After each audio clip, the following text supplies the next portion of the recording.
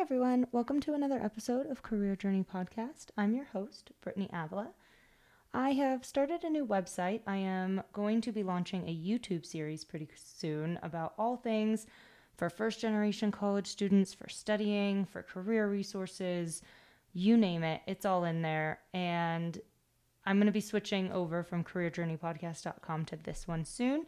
So go check it out. It's at www.thehelpfulprof.com, and all my social media is The Helpful Prof as well. I'm on Instagram, Twitter, TikTok, soon to be YouTube, and there's a ton of great resources already at this website. I'm updating it currently, and I will continually be updating it. So if you're ever looking for career resources, time management resources, studying resources, anything like that, head over to thehelpfulprof.com and you'll find it there.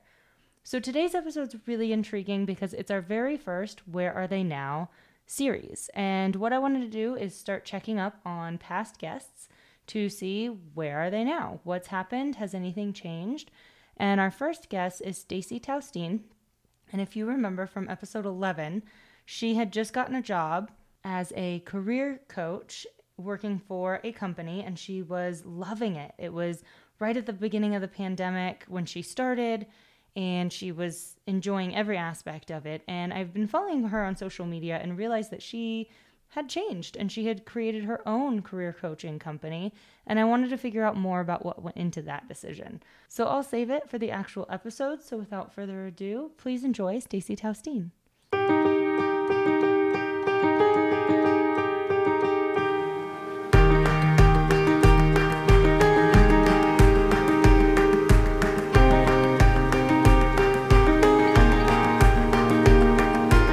Hey everyone, welcome to the Career Journey Podcast, where we explore exciting careers and how to get them from the people who've lived it.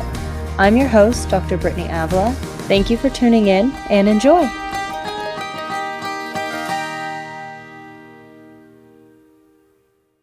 Yeah, so this is our first week back of in-person teaching. So dun, dun, dun. It's interesting. I forgot how different it is. Like, I knew it was different, but transitioning from teaching in person to online was a lot easier because like I'd already taught online, and you don't have a traditional first week because you get the course up and running, and on the first week, like, you're done. Everything's already ready to go. You're just waiting for stuff to be turned in. But in person, that's not the case. And I'm exhausted at the end of the night. And I'm like, oh yeah, I have to like prep all this stuff and do all this stuff. And I forgot.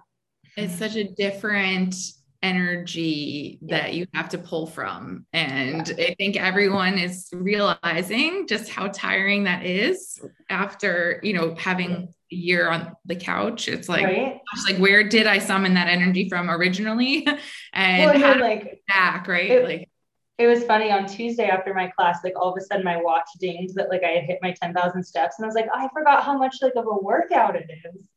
So it's been interesting. It's been fun. Like, I realized how much I missed it. I thought, I was so excited with like making online great that I forgot how fun it was to actually teach in person, but scary. Well, welcome back for you and all of your students. That's exciting. Yeah. And I am also glad that we got to connect again. When was the last time we spoke? I don't remember. It was a while ago, but to this day, I think our conversation was still one of my favorites. Yay. Yeah. I loved getting to know you. And I feel like now we get to check in and see, what's all been happening with each other. And like, I want to ask you how you're doing right now, but that's like the whole point of the show. So I'm going to say that. Okay. Well, tell me. So like are you doing follow-ups? So you're the first one. I have you and one other person is coming in on Monday. But yeah, so I mean, I follow you on social media, and so I knew that things have changed drastically for you since we last talked. And I want listeners really to hear that. I want them to know that like it's not static, because when we last talked, it's, oh, I made it to this goal and I'm really happy where I'm at, and that's wonderful. And so like, here's my career story. And I want to do this series of where are they now with career changes, so that, hey, even when you reach that goal, things still change, or you still make changes, or you still switch. You know, it's not static. I think a lot, like I had this idea when I was in college that you have a dream job and you get there and it's like happily ever after. And then it's like, well, what do you do in the happily ever after? Like, you don't just sit there and do the same thing every day. So I'm trying to do a little series of Where Are They Now with past guests, just to see the changes that people make in their careers. I love that you're doing this, first of all, because I couldn't agree more that no one tells these stories, right? And you can tell by our love of reality TV in the US that like we get attached to like characters and their lives. And, you know, I don't know if you, what I have to admit, I'm like a Bachelor fan and I will watch Bachelor in Paradise just to see what people are doing now, right? What they're up to and how their lives have changed. And it's because we're always wondering, you know, like, how does it turn out? Like, what happens after this, right? Like the final rose is kind of what you're describing of like that quote unquote happily ever after. It's like a storybook. It's like, okay, now they got married and like happily ever after. I'm like, okay, well, what about the drudgery of everything that happens? Right. Like what is the like unsexy part, or what can I really expect? Or how does this look on a day-to-day basis? Because it's easy to be at a distance and imagine that everything is perfect.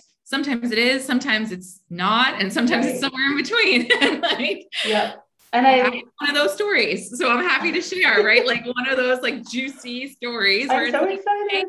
It's emerging every day, and a lot of folks are in this moment right now where there's so much uncertainty. You know, I think in the landscape, they're calling it what the great resignation. The great resignation, the big quit. I've heard so many different terms. And, you know, to be a student of yours graduating into this landscape, it must look scary. It must look overwhelming. And it reminds me, I graduated 2008, 2009. And I was always going to go to graduate school because, I mean, all I ever wanted to do was be in school. I had no idea what else to do. And it kind of sucked for me because going into grad school, all of a sudden, everybody was going into grad school. So it became much more competitive. And that stayed pretty steady since 2008, 2009, where there's an increase in people going to grad school to the point where now my students are like, well, I have to go to graduate school because that's what you do. And I'm like, that's not at all the truth. But it got a little harder to go into grad school because people couldn't go into the job market. There were no jobs to be had. So everybody had to keep going to school and keep paying money. And we're still paying that money, right? Like for many people, there is residual effects of, you know, the continuous school train. And now we're in our late 30s and we're still paying off student loans. And who would have thought? Like, it's so real. And, you know, I think that this conversation is the one that we can all have openly and honestly, and note that it'll probably change again in 2 years, right? Like, I think that was one of the things that was different about 2008, 2009 compared to now, is that they were still telling this story of climbing a ladder, that like you come back your career and that would come back and that you would climb this ladder. And then eventually you'd be at the top of that ladder, looking down, proud of how you got there. What a lie. What we're looking at now is that like ladders don't exist. You probably have to swim, you know, like there's a million other ways to travel. Like there's no ladders, like start looking at, you know, I always feel so like and bouncing from lily pad to lily pad. Like there's all different ways to go about this thing. And to your point, it changes quickly. And the more comfortable we are with change, the more agile we'll be able to be, and the more successful our students will be at navigating this super, you know, aggressive landscape where it's both exciting and scary. Like there's a lot of opportunity. And the landscape has changed a lot too, where before it was like you could get a degree and then that was what you needed to have an edge.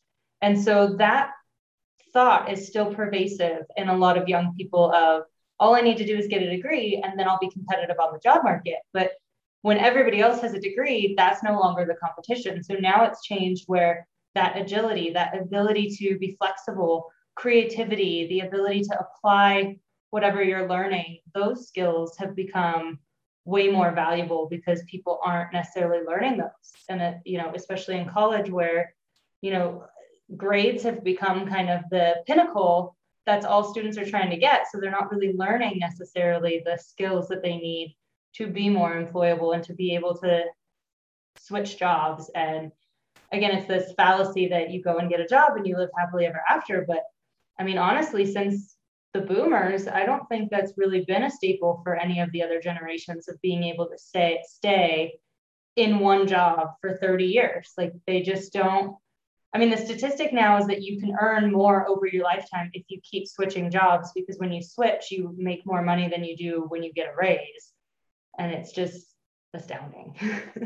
Absolutely. And I think that also comes with a critical need for confidence, right? Like like when you said the skills that students aren't learning or want to learn more of, I think that we all, I would argue, struggle internally with that consistent belief in self, that this idea that you have the power to master skills that you set your mind to, even if they're not the ones you're in school for, and then believe wholeheartedly that you have what you need to succeed, right? Because most folks express feeling imposter syndrome in many settings within your life, whether it's, in relationships or at work, that seeps into almost every facet of our lives. And yet the folks who are successful and, raking in the dough are the ones who apply to the job that's out of reach, or the ones who show up and,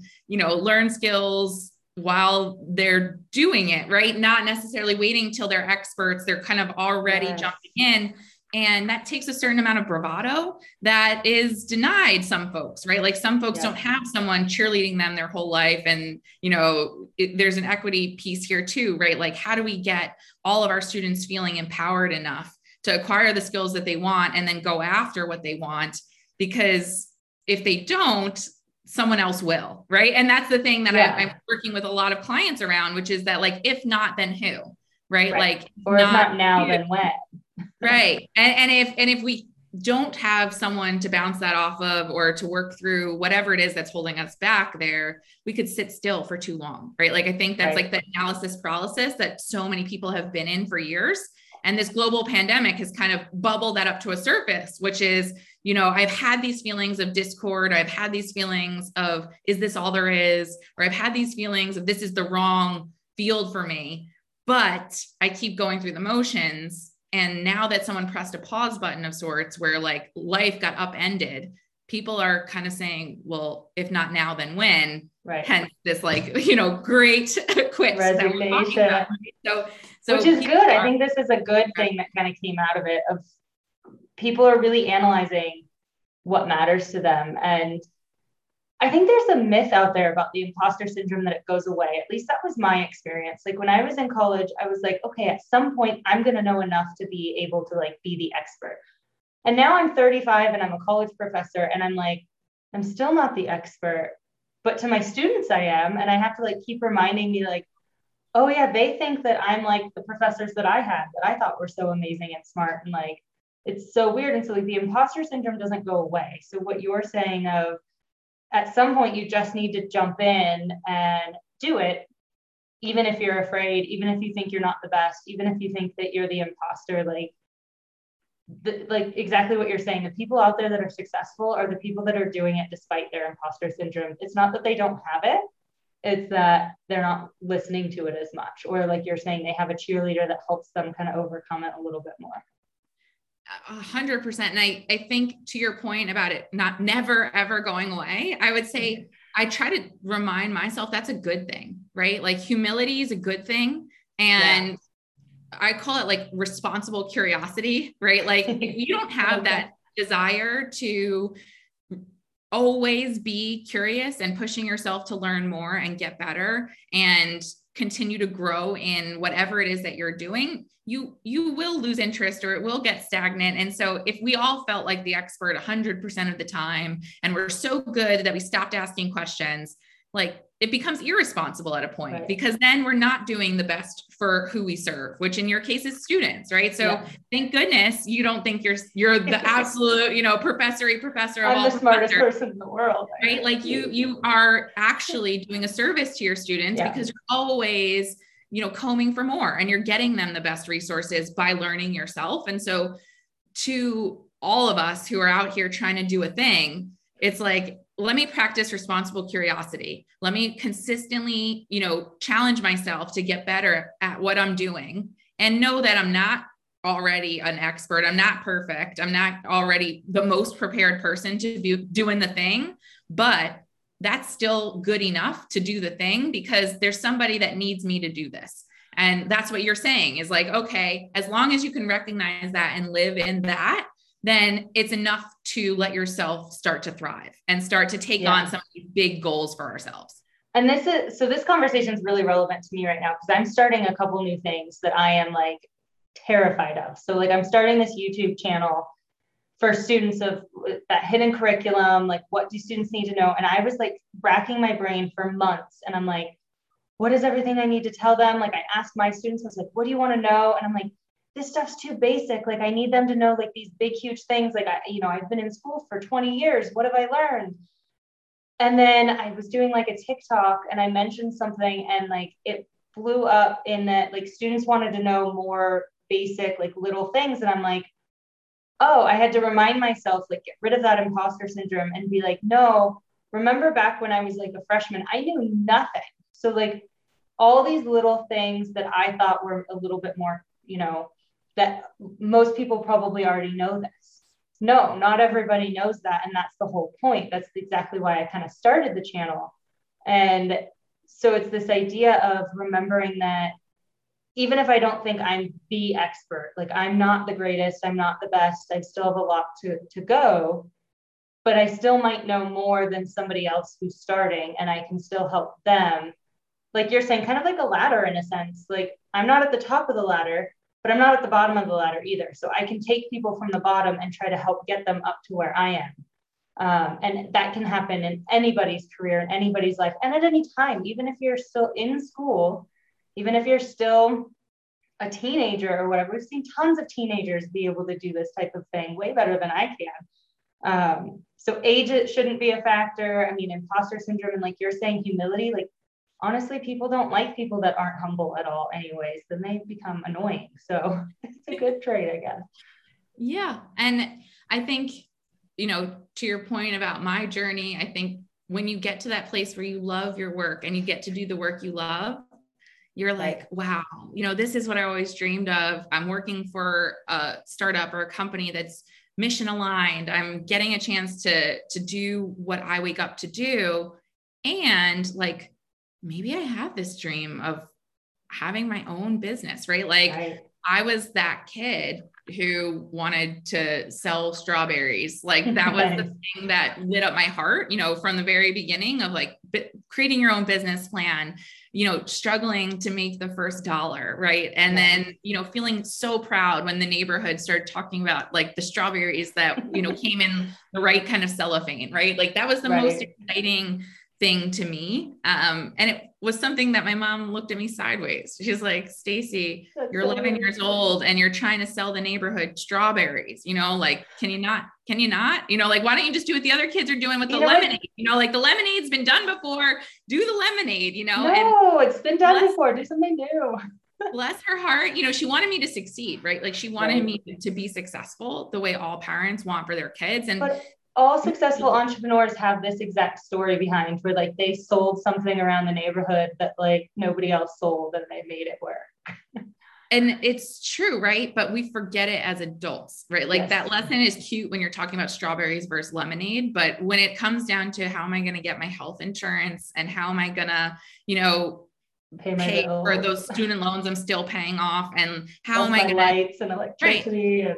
I mean, what if I actually want a family plan, right? Like maybe I want to have kids in the next 5 years. Do people have businesses and have kids at the same time, right? Like all of those questions flood through your mind, and you're like, how do you justify betting on yourself? Like, what is you have to have a partner who you can be on their insurance plan. Nope. I didn't have that, like there's like ways that we put off till the right time when to do the thing that we're scared of. And so, to your point of, the last time we connected, I jumped off that ledge and yes, it's the happiest I've ever been in my life. I mean, I really truly want to say that like, that's not the case for everyone. And I feel very lucky to be in that moment right now.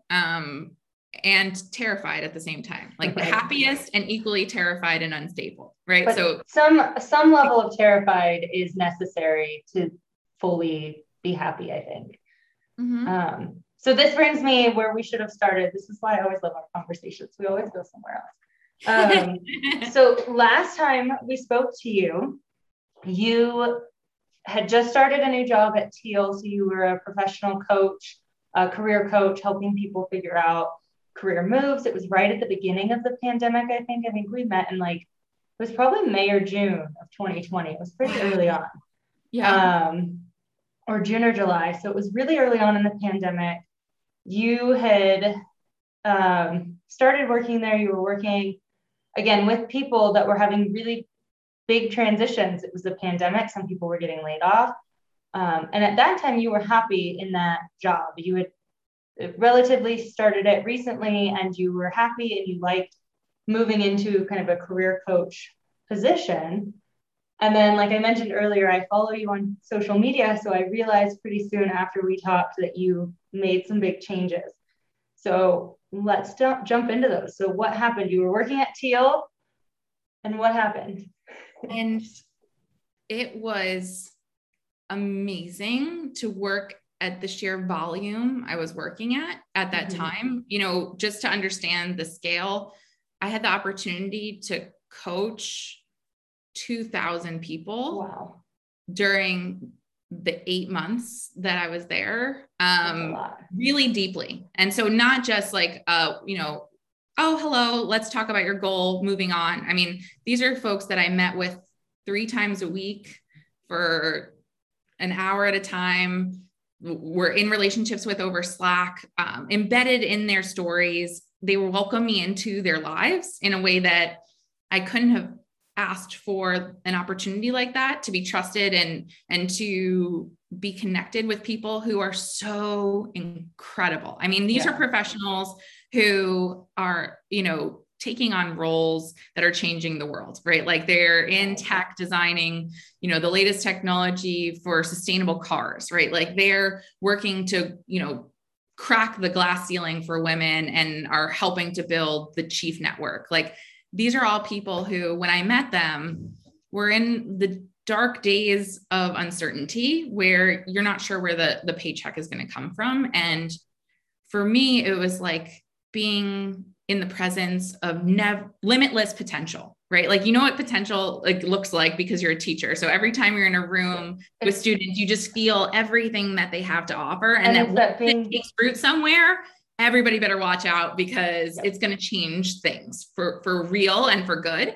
And so I got to meet all of them and to be a support system and a strategist with them, right? Like, what is it going to take to get to the right place at that unpredictable moment, make the right decision for yourself, and then be in a position to bring other people up with you after you're done, right? And so it was so cool to see, person by person by person, how each and every one of them kind of landed somewhere, right? And you get to kind of months. And you get to be like a little footnote in the story. Like, even if the footnote's not acknowledged, that like you got to be a little tiny bit of a part of that. Like, it's not you that created them. They're obviously were going to go wherever they needed to go before, but like, just to be a part of that journey. Like, I have so many students that I'm like, I can't wait to see where you go, like where those roots take off. Like, just to know that I got to like see a part of that journey as it was going is so much fun.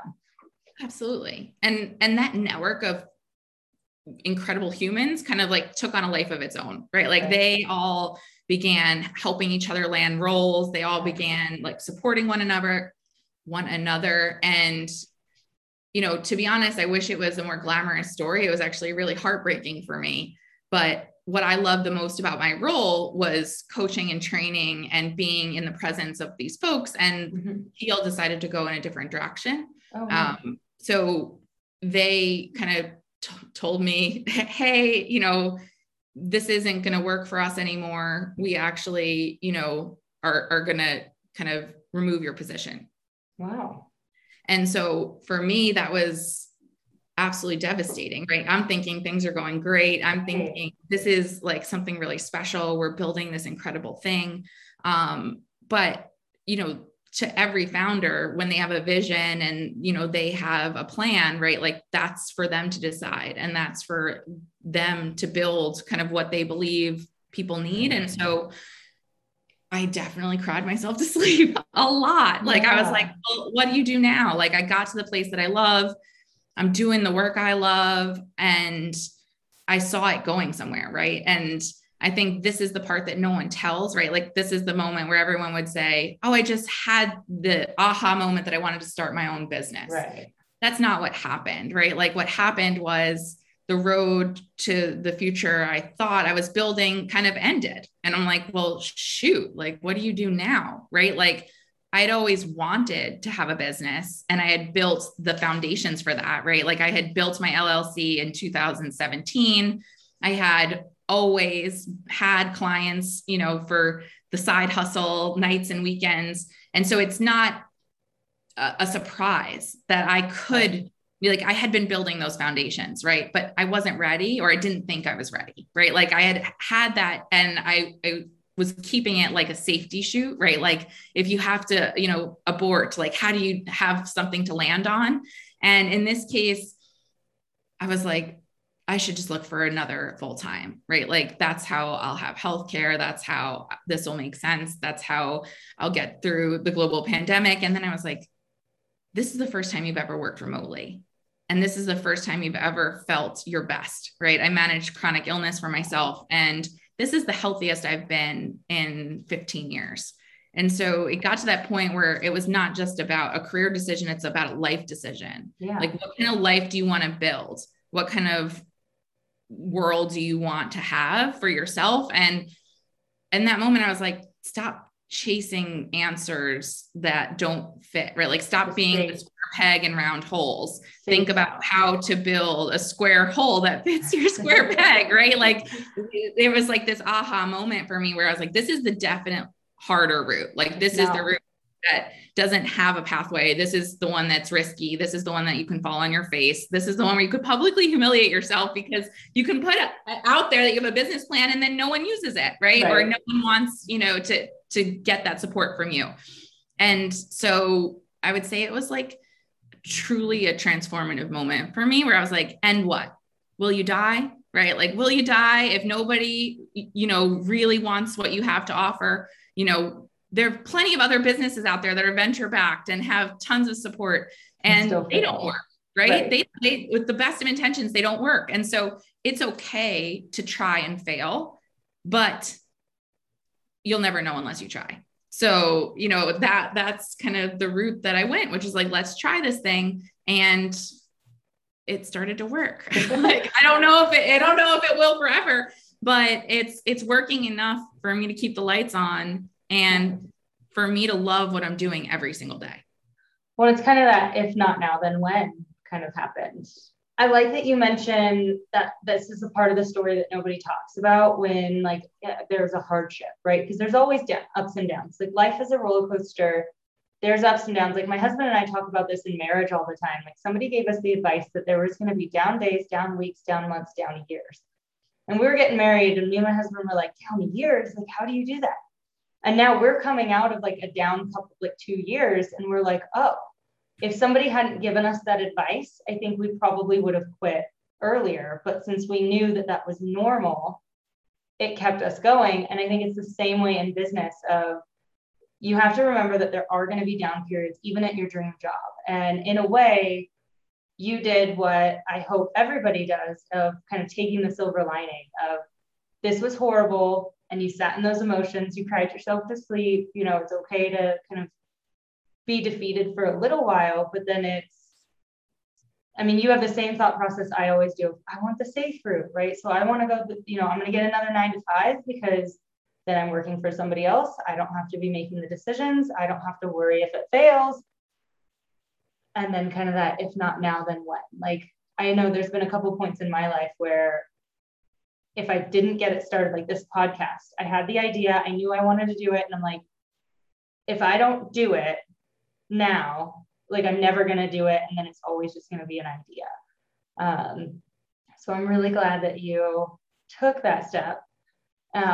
So how did that start looking? So now you had the idea, you finally decided I'm going to go with it. How did you start building it? Again, those in PR would be like, Staci, stop talking right now. Like, this is the part. This is the point of this podcast, is to be real. Tell them the truth. The real truth is, I was like, well, gosh, like I don't have any venture backing. Like all of these other founders and people out here doing the real thing, they go and get people to invest in them. They do pitch contests. Like they start with something, right? And I was like, that doesn't sound fun. Like, no, like the thing that I love about entrepreneurship and building something that you believe in is when you can do it on your own terms. And what I've learned kind of in the startup world and through relationships that I've had the pleasure of building with other founders, particularly women and people of color who have visions for truly socially impactful work and organizations, businesses that serve change, right? Like that serve disrupting the status quo. Yeah. They struggle to get the venture backing that they need because you have to prove where you're going to kind of change the bottom line within a series of weeks or months or even a year, right? When what we know about real change is that it takes time and energy and commitment and trust and relationships that thrive when you give them space to grow the way they should. And so there was this feeling of like, how the hell am I going to do this without any money? And, what would it take to grow this thing from the ground up when I have $0 in this bank account? Right. And so my sense was that I didn't have any money to spend, right? Like when you start a business, the first thing you think is, how do I get a website? How do I get a logo? Like I need a legitimate brand. Like I need to be able to advertise the services that I have, right? So the answer is I learned how to do it myself, right? Like I stayed up all night, lots of nights in a row, learning Wix, and I loved it. Like I went to school for journalism and mass communication. Shout out to UW School of Journalism.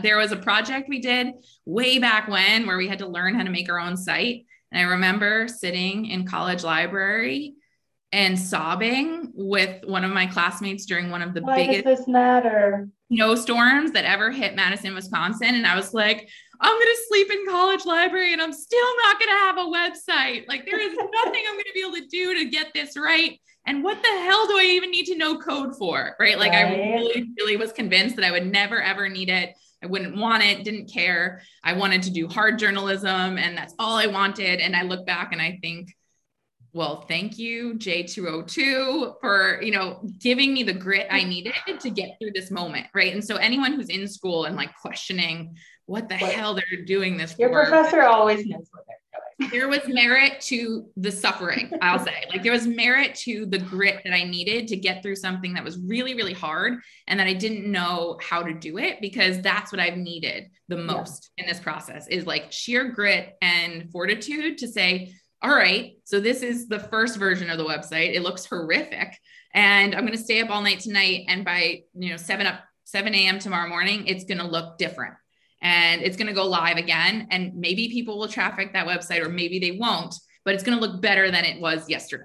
And so that process began of just iteration. And it's that idea of it doesn't have to be perfect. You can change it once it's already out there. It doesn't have to be like your first launch of your website, or you can even rebrand your logo. My mom has been in business since I was born. So she's been in business for about 32 years. And she just changed her logo 2 years ago. And I'm like, you can change it. Like, I mean, Staples just changed their logo. I'm like, it doesn't have to be perfect. You can change it. It's like growing up in front of people, it's like when we're little, we have braces and goals and like, we grow up in front of people and it's an uncomfortable time, you know, like the teenage years are rough. They are horrible. And I feel like sometimes it's like my adult teenage years, right? It's like, okay, like this is the version of me that isn't polished, but it's brave and it's stubborn and it's ready. I was just going to ask that. How did you choose the name? So the name is Stubborn Heart Consulting, which I love. How did you choose that name? Thank you. It's actually kind of a deep story. I'm not sure if I shared this with you, but back in 2016, I almost passed away from a spontaneous perforation, which is a very weird thing to have happen. I like collapsed on the floor of the 86th Street subway station. Traumatic. In Manhattan, which if you've spent time on the subway, that is not a great place to collapse. Like, it's really not. I've seen it up close more than anyone should. But the result of that was that by the series of miracles, the incredible doctors at Mount Sinai were able to pull off life-saving surgery. They patched my intestines and I woke up in the hospital in earth-shattering pain. I mean, like pain I can't describe to anyone. And I spent almost a month in the hospital kind of dealing with sepsis and trying to shake off what that experience was, and really feeling hopeless. I mean, I was at like a very dark place where I was like, if this is what life is, then I don't want it, right? Like, I don't want this kind of pain forever. I don't want this. Like, I did a good job. Like, I'm young, but I'm happy with my life. Like, let me go, you know, like this, don't make me live like this. And I don't remember who it was, but a friend sent me a quote and it said, don't give up no matter how much you want to. The universe always falls in love with a stubborn heart. And what I took from that was like, you don't have to be happy about it. You don't have to be, you know, Susie positive here, but like, you do need to like keep going. And that stubbornness is going to be the thing that gets you through. And when you do, like, the universe will answer this with some sort of, you know, worthwhile set of circumstances that remind you of why you fought so hard to be here. Right. And like that idea that I was gonna trust that stubbornness inside and do it without any direction, right? Like, normally people say I had to wake up to live for X, or I had to wake up to do for Y. I was like, I did a lot of things I'm proud of, you know, like what's left. And, you know, at that point I was like, all right, so stubborn was something I'm good at. Like, I'll just keep doing this. And before you knew it, like, it was very clear to me, like, it was worth fighting for. Like, the life that I was waking up for was one where I could have tough conversations with like people that I had always been afraid to confront. You know, to your point about marriage and family and life in general, like, it isn't always roses, right? Like, not. I think it's mostly not roses. Mostly not roses. I mean, and then there are really beautiful roses within it that, like, you're like, gosh, this was all worth it. You know, like, everyone looks at their kids and like, it was so worth it, but they never talk about those first 2 years. Except every day is painful when you have little kids and you like look at them, smile at, like, you know, when they're asleep, that's when I'm like, oh, it's worth it. And then they wake up and I'm like, why? Yeah, like, I love you so much, but please just let mommy rest, right? Like, just for a moment, or let me be me for a second. I used to have, you know, a whole bunch of things that I cared about before you. Yeah. So long story short, that's where the name comes from. I wanted to bring that to my work. This idea that stubbornness is in all of us, whether we want to use it or not. And so if you tap into it, like, it's worthwhile. That's a great story. I like it. Okay, so you are working day and night. You're getting the logo, you're getting the website, you're getting all this stuff, which turned out amazing, by the way. I love it. I, again, follow it on social media, and I think it turned out fantastic. Thank you. So how did you get people to come? Was it just launching the website? Did you do marketing? What strategy? I think this is where I will always double down, which is relationships. Networking is key. The people who I work with are people who I have come across in the journey, right? In working at Teal and working in the landscape of just people who connect to that idea of stubbornness. Like they connect to that idea of wanting to push themselves, to have the life, the career, the experience that they want out of life, even when it's hard, and even when they don't know how to do it. And so I'd say like, it's not just about getting clients, it's about getting the right clients. You know, I think there are 8 million people out there who are selling coaching services. I think never before have there been more people selling, you know, leadership training, coaching, development, similar to the way you felt about starting a podcast during 2020, right? Is like, gosh, like of all the times to start something, like this couldn't be a less opportune time because 8 million other people are doing it. Right. But I think the reality is kind of going back to what you said before about, but there's always going to be the right audience for you, right? Even amongst a crowded landscape, there's a certain set of people that are right for what you have to share.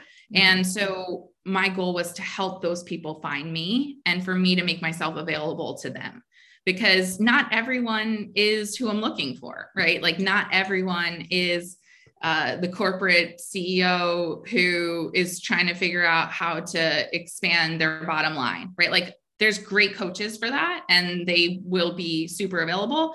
I help people make money as well, but when their mission and vision is about getting connected to people who could benefit from what they have to offer, right? Like it's a different orientation to the bottom line. And so the best part for me was connecting with other entrepreneurs and founders and people who had a similar philosophy. And that leads me to a couple of champions who I met through networking. They're starting this sort of mission they're calling Authentic.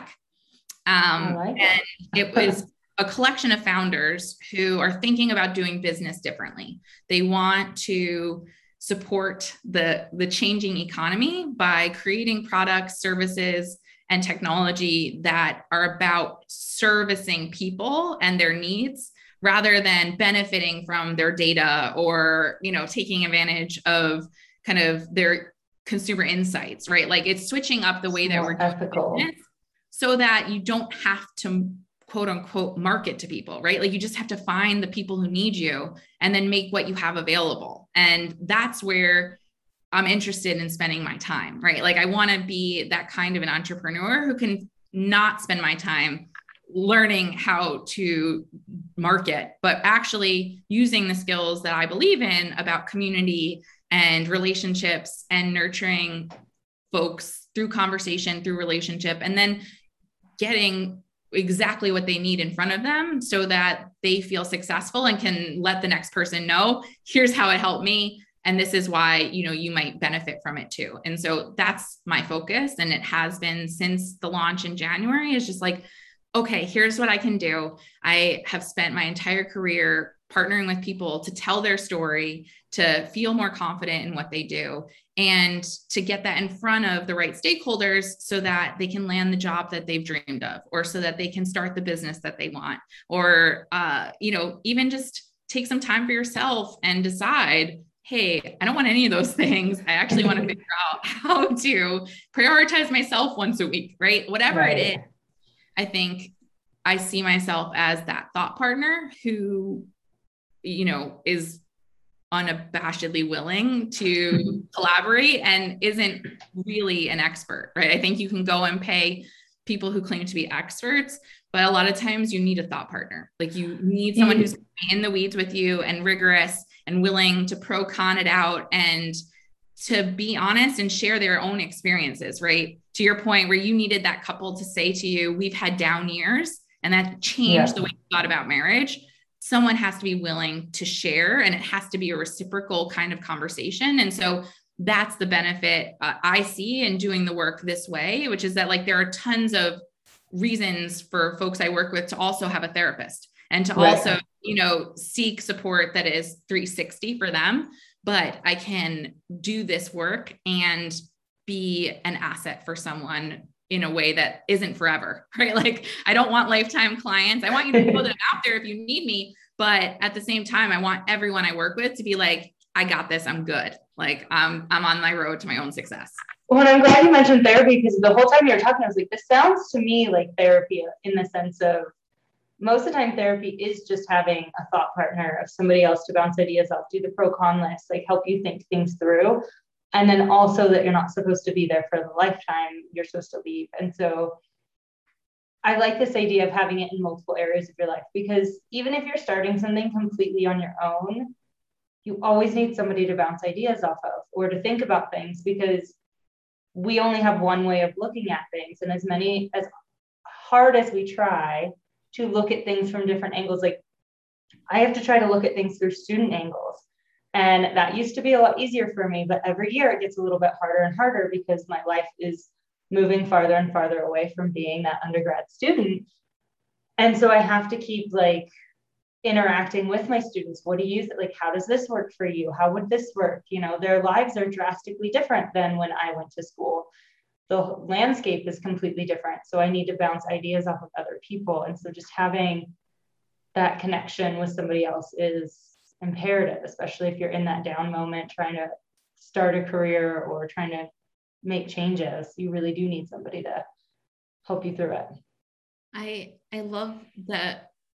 My favorite part of working with some of my clients too is that they call me back in every once in a while. It's like I say sometimes it feels like being Polly Pocket, you know, like that little like person who's like hanging out in Polytown, and whenever you're looking for that person to bounce things off of, to move the needle, to take something to the next level, you're available. It's like, and there's no judgment, right? Like I remember at one point early in my career, I was making a shift from, you know, public sector into nonprofit. And I was like, I have questions here about jargon. Like people keep using these certain terms. There's always stuff like I want to put a pin in this. And I was like, when I was teaching, that was not a thing that people were talking about. And so where do you go with those secret questions that you maybe don't feel comfortable to ask at work, but like you want to bounce off of someone so that you feel more in command of the language, right? Like how cool to have, you know, Polly Pocket on the side to say, what up? Like, hey, they keep using all these terms in my meetings. Let's break them down so that I no longer see them as a barrier to my own success. I actually want to just like ask my question without fear of judgment. And I just want to feel good about how I'm showing up. Awesome. Like call me up, like, let's have that session, because that's how people change their own approach to their work, right? It's like when they feel confident and when they feel like they're not spending time in their head sorting through what people are using in the meeting to keep them out, they show up for it wholeheartedly and share their ideas in a way that is different than when you're trying so hard to just navigate all of that. And so that's one of my favorite parts about this work, is just like being ready and available to get called in so that people don't waste time in that space where they deserve to be sharing their ideas and contributing in a way that moves their organizations along, right? Like there's so much productivity, ingenuity, change that is slowed up and even stopped in our corporate and public and private sectors just because of that hesitancy and that sense that like only some people have the space to share their ideas, or there's a use of jargon, or there's a use of kind of like culture fit, quote unquote, that like keeps people from feeling invested in and welcome to share. And so any way I can support breaking down those barriers and partnering with people who are like, actually, I'm here and I have a lot to say, and I think that this will solve A, B, and C problems for us. That's the work that I want to be doing forever. See, you're just like a teacher. We have that same, where my students have so much trouble asking questions or contributing to the discussion. And a lot of my work is just, you belong here and your opinions and your voice matters. And you need to figure out how to use that voice, because like you're saying, that's the corporate world, no matter what job. If it's obviously it's in education, it's in the corporate world, there's jargon everywhere. There's jargon in academia, there's hidden curriculum, what we call it. There's the same thing in any corporate sector. So I wanted to ask another like random question, because you mentioned that your goal is to eventually have your clients be successful and then no longer need you. Do you get to follow up with them and see where they go? Because that's the worst part of my job is I get so connected to students and then they leave. And some of them I get to stay in touch with, but a lot of them just go out into the ether and I never get to know like where they went. So do you get to follow up? Do you get to see like what happened and how they're doing?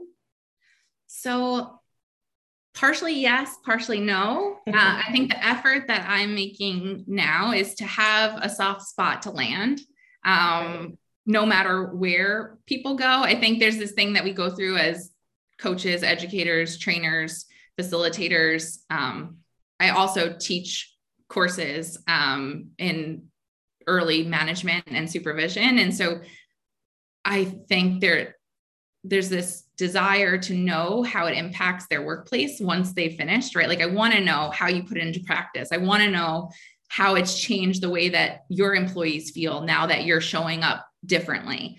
And you need to know that. Yeah. I created what I call the Stubborn Heart Network as a Band-Aid for this, so that there's an opportunity to check back in if you want to, or to update the community of folks who feel aligned by this philosophy that like our stubbornness looks different. We're all working in different industries. We're at different stages of life.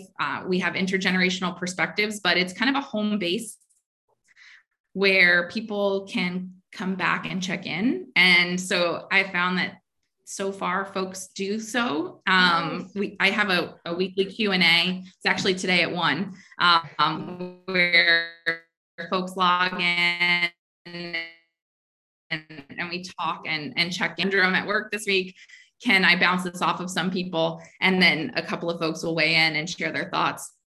That's my attempt to create like a perpetual space to be if you want to, but it's also not something that I expect of people, right? Like part of that whole go out and fly thing is like, you don't have to report back in. Right. Like that's your achievement. That's your life. That's your goals. And so go out and never look back if that's what you want. And I will always be proud and supportive of that. So that's through Mighty Network. I actually love them. Oh yeah, I use them for a few writing groups.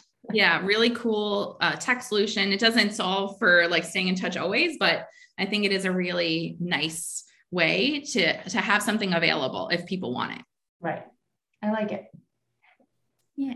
So you launched officially in January. It's now August when we're meeting right now.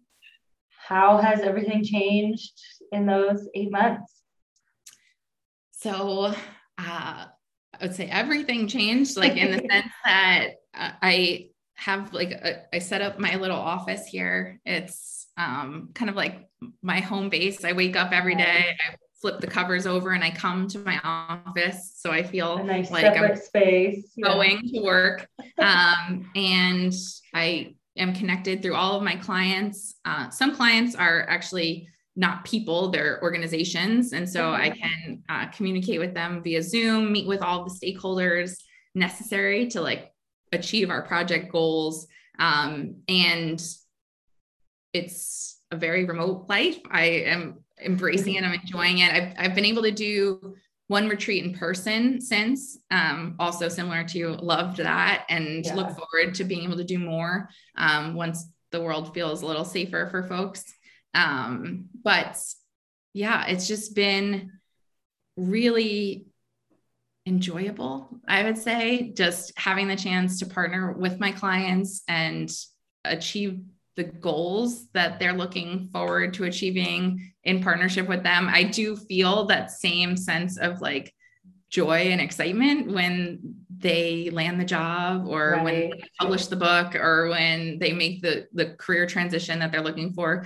There's like the thought partner high, I guess, of like, yes, like they made their decision and they want it and they got it. And that's the thing that I guess, for me, those like highs fuel the experience so that even when it gets hard where I'm like, oh gosh, I need to figure out where my client pipeline is going to come from next month, or, oh gosh, like, I don't know, if I'm going to have enough contracts for the first year, right? Like those things are happening simultaneously, but the wins that I'm getting with the clients that I have help to get through those hard moments. And, to learn more about the things I don't know, right? Like I think there's no entrepreneur out there who feels like an expert in every facet of what it takes to run a business. For me, the accounting and the finance side is where the trouble lies, right? Like learning how to do the things that I never wanted to do, and do them well because I want everything else to work,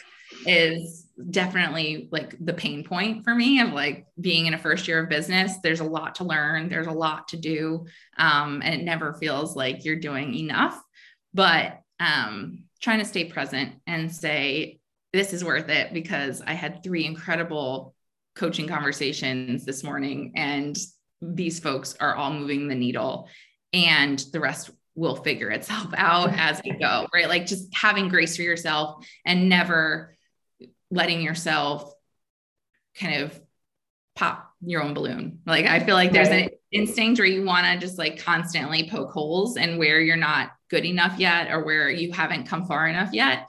But I try to stay really present and aware of the joy that comes with this experience and taking a risk, and knowing that at any point, anyone could succeed. I think that's the scariest part, is like, what if it really works?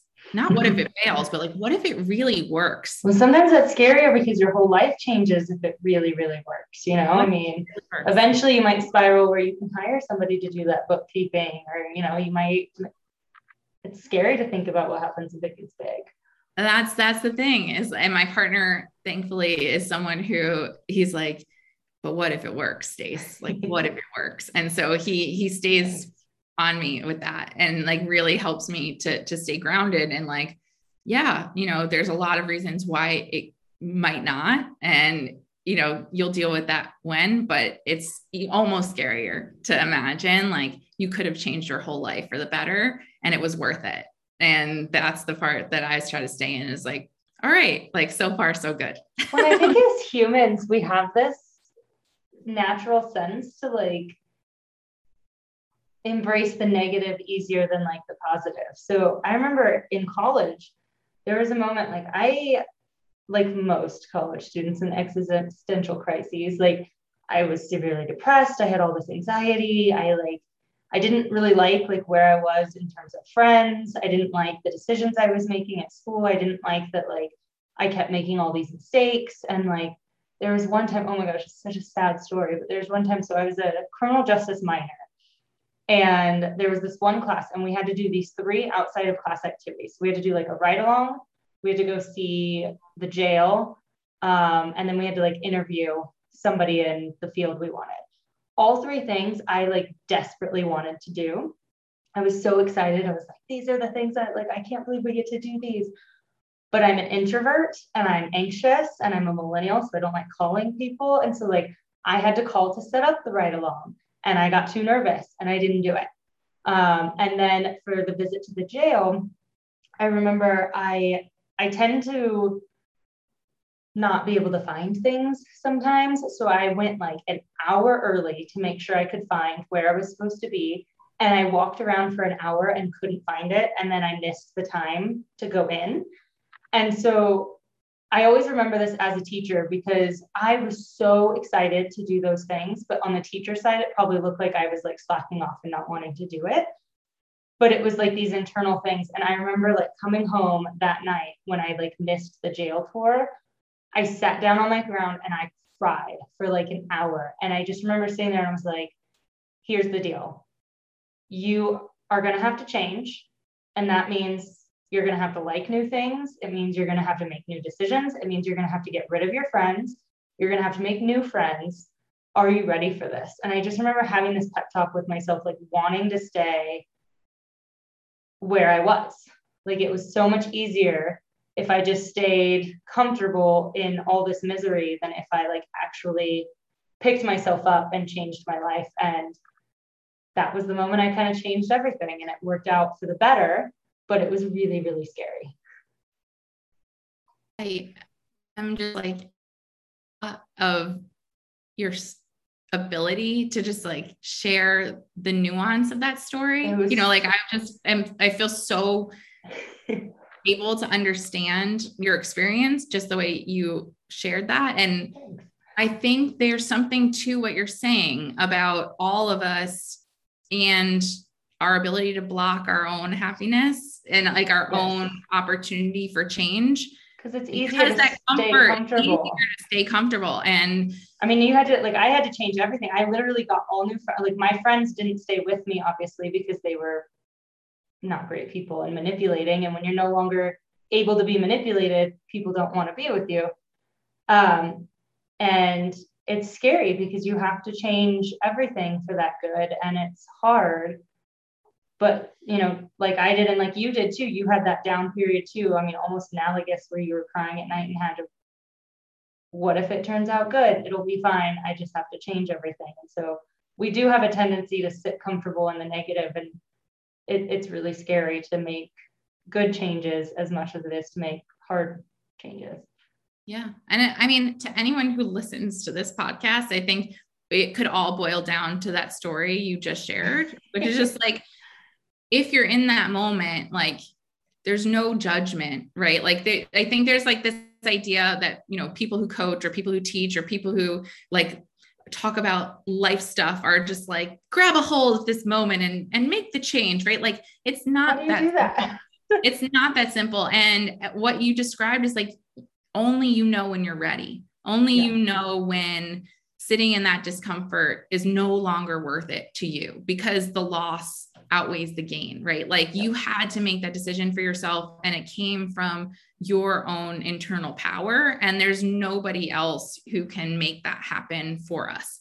And, you know, you can't pay for it. You can't buy a service that does it. Like there's nothing out there that, you know, replicates what you did in that moment, which was like, feel ready for what you were about to do. Well, and a lot of times it takes time. Like you can't force it. It only happens when you're ready. And a lot of times it's not that explicit. Like I've been going through a similar life transition right now where I like haven't been as happy.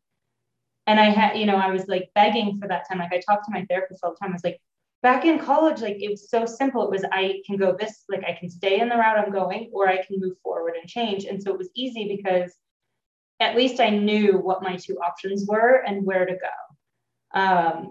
But it's not always that simple. Like now it's like, okay, I know I have two options, but I cannot for the life of me figure out what they are yet. So at this point, like you were saying, I'm just not ready to kind of figure it out. And so a lot of times we're not lucky enough, or we're not at the time where we can consciously think. So sometimes we have to unconsciously make those decisions. Yeah. And the phase that you're describing, I always call like data gathering. And it's a real, like, it's not a passive exercise. Like it's a real intentional effort that you're making to be present and to observe all of the data, right? To your point, you're like, I know that there is a change that needs to happen. I'm not sure what it is, but this is actually part of a process that I'm embracing actively. It's not that I'm sitting by and letting my life happen to me. I need to take the time to gather as much data as possible to better understand what those pathway options are. And so, you know, that's a huge part of this process. And I always encourage my clients not to act too quickly or too rashly because of what you're saying, which is you might miss some of the most critical data, right? Like you might need to spend some time in the discontent or the discord to understand what it exactly is that's not sitting right with you. And while that process is icky, it hurts, it might be uncomfortable. Sometimes that data gathering phase can't be rushed. And so to your point, it's like, that's not me opting out. That's me opting in. I'm really opting into making myself ready for when I'm ready. And I think, you know, even in my story, starting the LLC and, you know, creating a business, even when I wasn't ready to have one, is the same thing, right? Like it's okay to do bite-sized chunks of exploration in the areas where you are curious, because you never know when you're going to want them and when you're going to want to just like have them at your disposal. And so I think we all have to give ourselves like a little pat on the back for the little things that we're doing, whether it's data gathering or, you know, setting some, you know, of the foundations in place, like they serve us later. So no harm. Well, and your whole life can't be big monumental moments. Otherwise, like, oh my gosh. Right, exactly. You know, you have to have the little times and the down times and the things in between. Well, This has been so amazing as usual. I'm going to have you on like every week because it's just fun. It's too fun. I love talking with you, Brittany. And I am so glad that you stayed with this because I think you're a phenomenal host. You Thank really you. ask the best questions and you make me, and I'm sure all of your guests feel comfortable and able to share, and you get to the real meat of stuff. You know, it's not just the surface level. So I mean, I enjoy talking with you, and I love that you're doing this for your students. Thank you. Yeah. I mean, I think we just sugarcoat things too much. And like, we need more honesty and truth in life because I mean, I just had no idea how anything actually worked because nobody tells you. It was like, I was watching a TikTok the other day and the person's like, how am I supposed to know about finances? Like nobody ever talks to me about them. And I'm like, you're right. We should talk about these things. Yeah. Oh yeah. It's like, oh, save for your future. What does that mean? How do I do that? That's a Roth IRA. Like, you know, I don't think that I said millennials are the number one example of like denied financial literacy. I think we're starting now to serve students in a different way, but like our whole chunk is, you know, really suffering residual impact. I mean, we have no finances to save. Like, what are we supposed to do? Like, I think I wish I would have known that you could invest with small amounts of money because millennials didn't have any money, but we could have been investing what little we had and been growing it a little bit more, but nobody ever told us that. Nope. Yeah. Here we are. And what is it? I got it's not there anymore. I had Clarity Money app.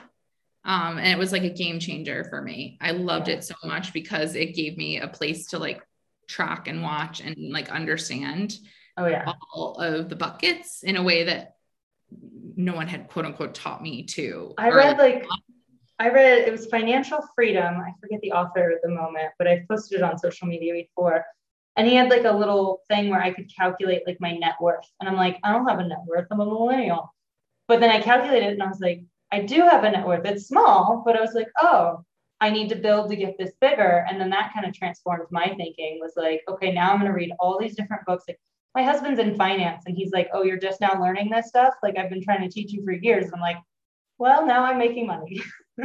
Yeah. And it's also like, I think it's that intimidation factor too. I mean, back to the same old jargon experience that a lot of us have at work, which a lot of us have as it relates to money. One of my students talk about staying in touch. I worked with them in 2013 and they're now in a master's program in nonprofit management. And he and I were talking yesterday and he's, you know, blogging about and starting to write on finance and empowering young adults or people who have, you know, needed to be in command of their finances to subsidize their own education and find a way into the job market in 2021, but attaching that to all of that learning and like being able to write about it in a way that other young people can understand. I like that. I was so excited. I was like, I'm never, you know, surprised by how in awe I am of like the genius of like the people that I've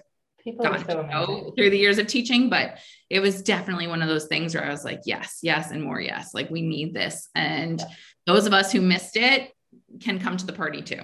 Like I'm glad to learn from you.